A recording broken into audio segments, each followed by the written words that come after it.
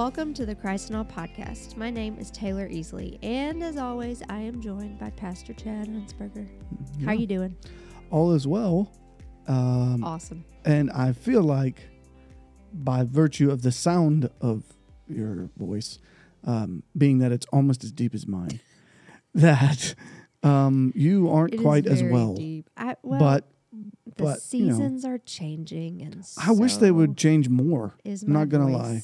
Yeah, I'm needing some. it fall will. It weather. every Or rain, single September, October. This is guaranteed for my family. Yeah, well, So it's okay. But I really am fine. Thank you for being concerned. yes, yeah, Were you absolutely, concerned? Okay, definitely. well, all right. We're also gathered. Yes, we are gathered here today, but not for I'm holy here. matrimony. She's trying to say David Leonard is here. Yeah, that's what she was trying to do. Things aren't David going well. Leonard is back. I'm also on cold medicine. Well, So, okay. but the good, like the normal I'm on my stuff. third cup of coffee. You don't hear me bragging about it, though. All right? I'm sorry. Okay, well, David is here. Yes, David Leonard. We're thankful-ish. So thankful for your. Wow, I'm completely thankful. He didn't make fun of you. Well, This is a good psalm for her lacking thanksgiving. right. She needs to listen to this podcast. Okay. Okay. So here's the deal. We are with another psalm, and again, as we like to do, David and I like to discuss these together and kind of think through them. This one's a little bit shorter than some of the other ones we've looked at, but I do want to read it. It's Psalm 100. So Psalm 100 says this: "Make a joyful noise to the Lord, all the earth. Serve the Lord with gladness. Come into his presence with singing. Know that the Lord, he is God. It is he who made us, and we are his. We are his people and the sheep of his pasture. Enter his gates with thanksgiving and his courts with praise. Give thanks to him. Bless his name. For the Lord is good. His steadfast love endures forever, and his faithfulness to all generations." So just 5 verses to this psalm. But one, again, for us that is very rich. It's like, David, you say this often, I think, when we're going through Psalms. It's like, man, we could really unpack any part of this. We could spend a length of time on. Again, because of the nature of our podcast, we won't do that. But this is one of those that I quite literally have every line of it underlined in my Bible. It's like I have parts of it circled, bracketed, those kind of things, but every line is underlined. And I think it's because it is such rich reminders. So what about it?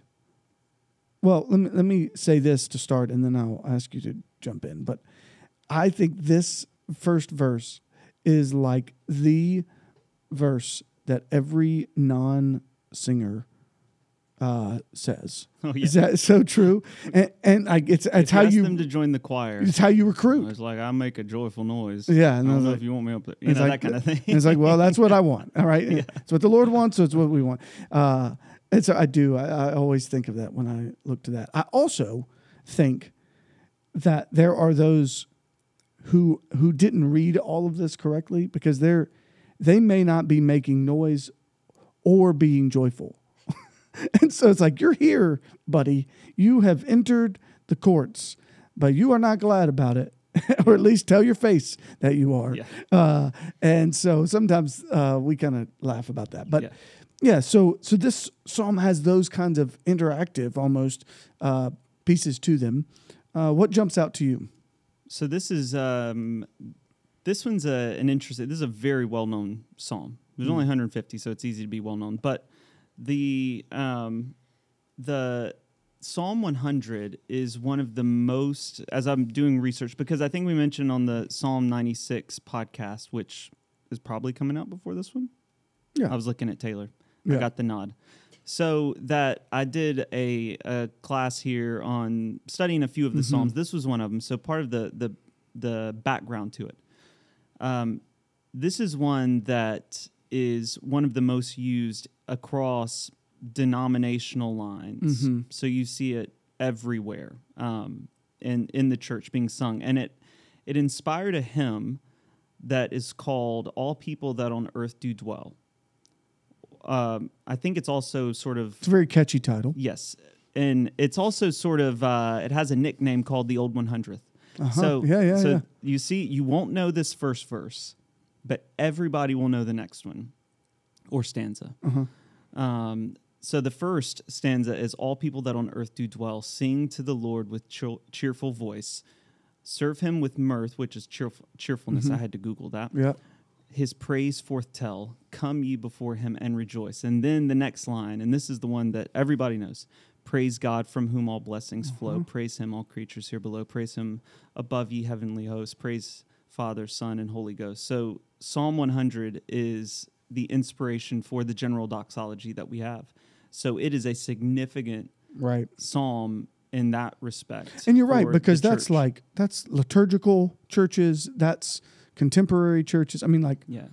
lots of run the This is spectrum not of just singing a Baptist that hymnal. This doxology. is like the Lutheran Church, the Catholic Church.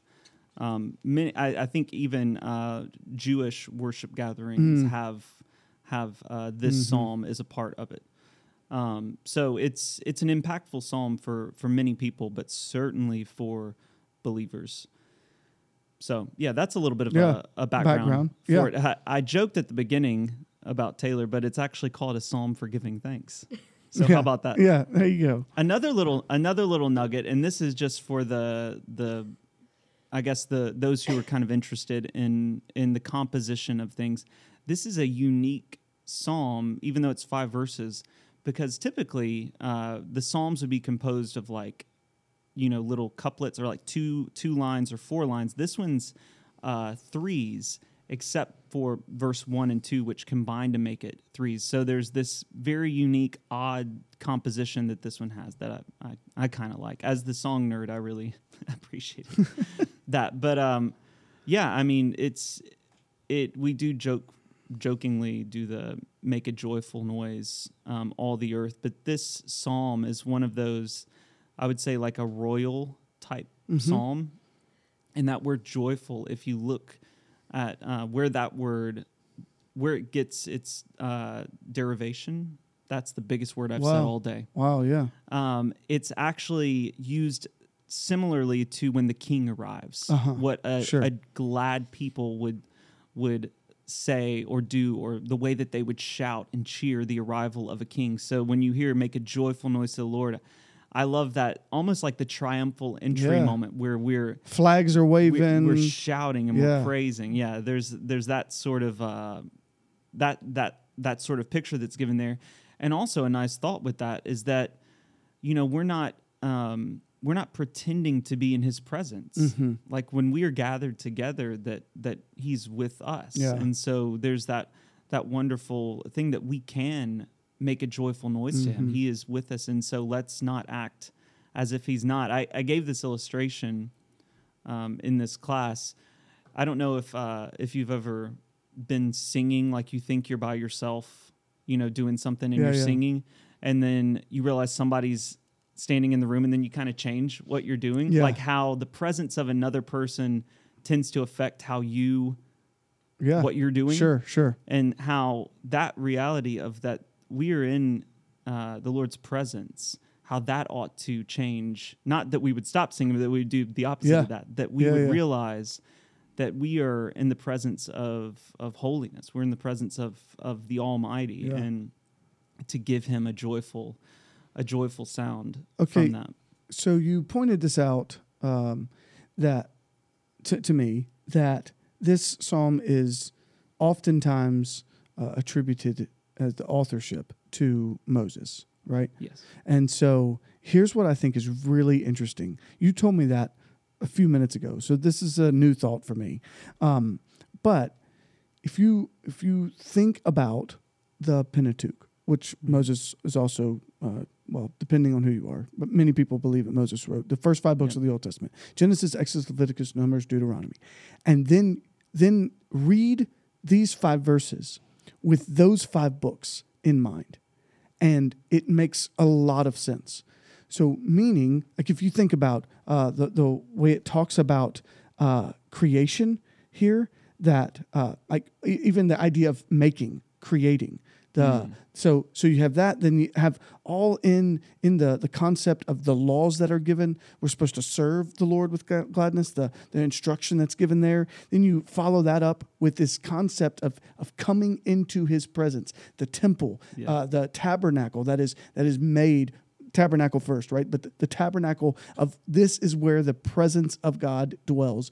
And so this would make sense that Moses would be telling us this, and that you can actually know the Lord, that you can actually be in his presence. Moses is saying, hey, join in that way, because he's experienced even the stuff he didn't experience, right? Because he didn't experience Genesis, but that he knew of that God used his hand to write it. And so it's that kind of idea put into a psalm, not to mention that then the translators made it 5 verses. So I just thought that was really interesting to see that correlation, that he would have been looking at it through even what he's writing in that lens. And that last verse of like, when they were just on this journey, right, to get to the promise, and they don't have a place, right? They're moving, and they're these transient people, but to have this steadfast love that endures, and to hear of a faithfulness that lasts all generations. I think, being in the year 2023, when I hear that kind of line, I always think backwards, like he's been faithful from the beginning, because that's 100% true. But there's kind of like this, I think, I would imagine, which is not the best. This is just, obviously just sure sort of making, but thinking about this promise to their children and their children's children, that like things don't feel stable or solid right now, but there's a faithfulness that it is a call to look backwards, but also this faithfulness that you are not going to be abandoned right now. Like there is that promise that's been given, and to remember that. Yeah, because you wonder where, if this was Moses, okay, and depending on when it was that he would have written this, did he know that he was not going to get to go to the promised land? And yet he's saying the Lord's going to be faithful through all generations. And by the way, there's this guy who's going to come, and he'll be a leader with you, and there will be other, and you'll see the faithfulness of God in a new way. Like you're talking about, like looking. Like even if he doesn't use me. Yeah, he's still going to be faithful. That's a lesson for all of us, right? Even if I don't get what I want, or his faithfulness the way that I would. Absolutely. Yeah, like so that's, again, this is maybe just one of those things that I would tell you as a listener who is considering how to study the Word. And I would say that when you can get plenty of richness, absolutely enough. The Word is sufficient on its own. So let me say that. But it is really helpful when you have a little footnote somewhere, when you have a study Bible and you pulled out and you found out that it connects it back to Chronicles for you, like in Psalm 96, or maybe Moses was the author. And so it's like those kinds of nuggets that are gleaned from outside sources become really helpful to understanding the context of the Scripture, and why do you do a quote unquote deeper study, because it actually allows the Scripture to be like brought light to it, if that makes sense, in the richness of a text like this. Yeah, I in verse 2, continuing kind of with the presence, serving the Lord with gladness. I'd put down that there's those 2 invitations to serve and to sing. But when I was reading this one, I kept thinking about, okay, what's our response if we're in His presence? That should be a natural outflowing of wanting to sing and wanting to serve Him. I thought about Isaiah when in Isaiah 6, where he is like, come before the Lord, and he realizes like I'm unclean, like, and I'm dwell among a people of unclean lips. And then what is his like response to it? It's this like, here I am. Yeah. Like he's ready. Yep.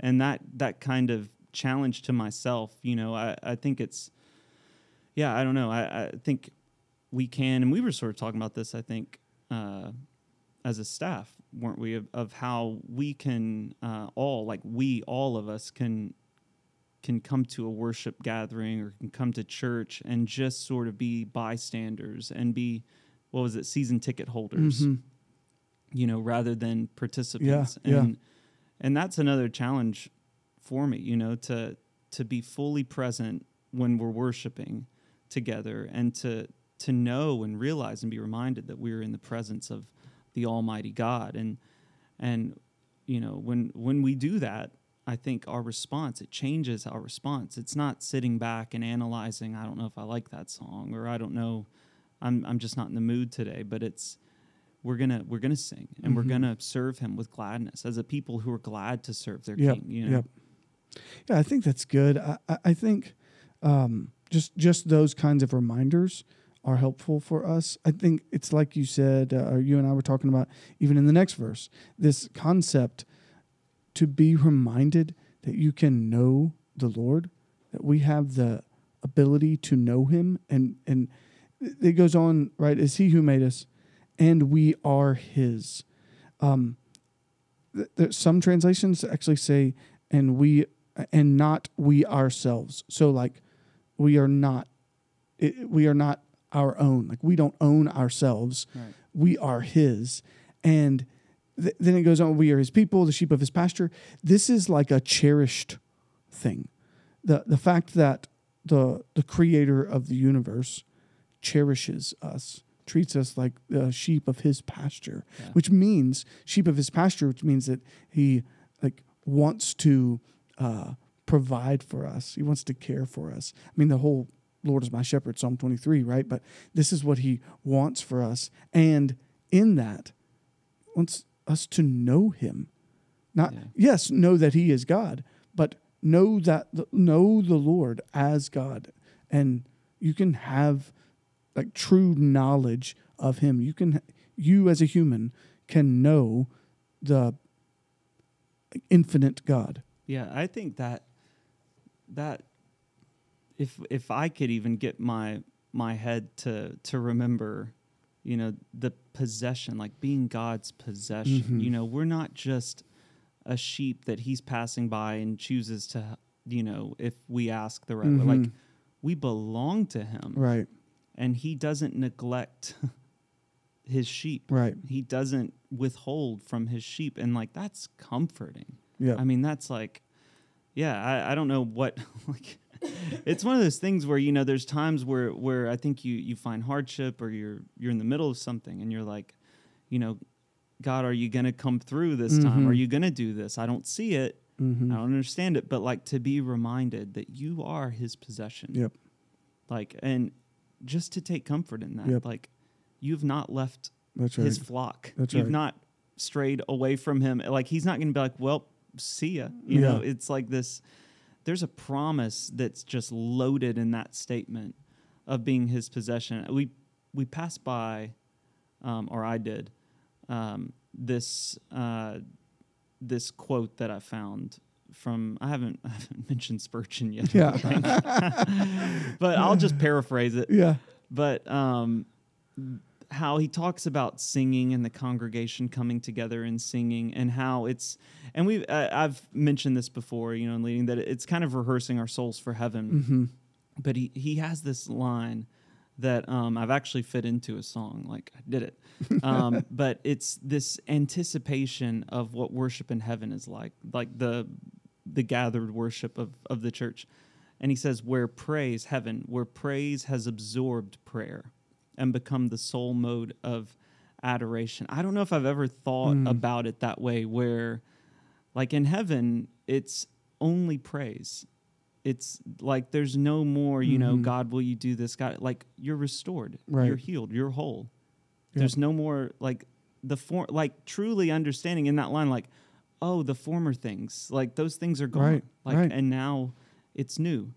And That's good. New is praise. And so when we even seeing the significance of why it's important to sing, it's you're reminding yourself one day, this is all that we'll do, is just give him our worship. Yep. My mind won't be wandering off, for all the X, Y, and Z's that I have to do today after church lets out, or, you know, I'm not looking forward to this thing this week or this diagnosis that happened. Mm-hmm. Like all the things that can Right. distract us Sure. from, we're going to be, you know, just around the throne, Yeah.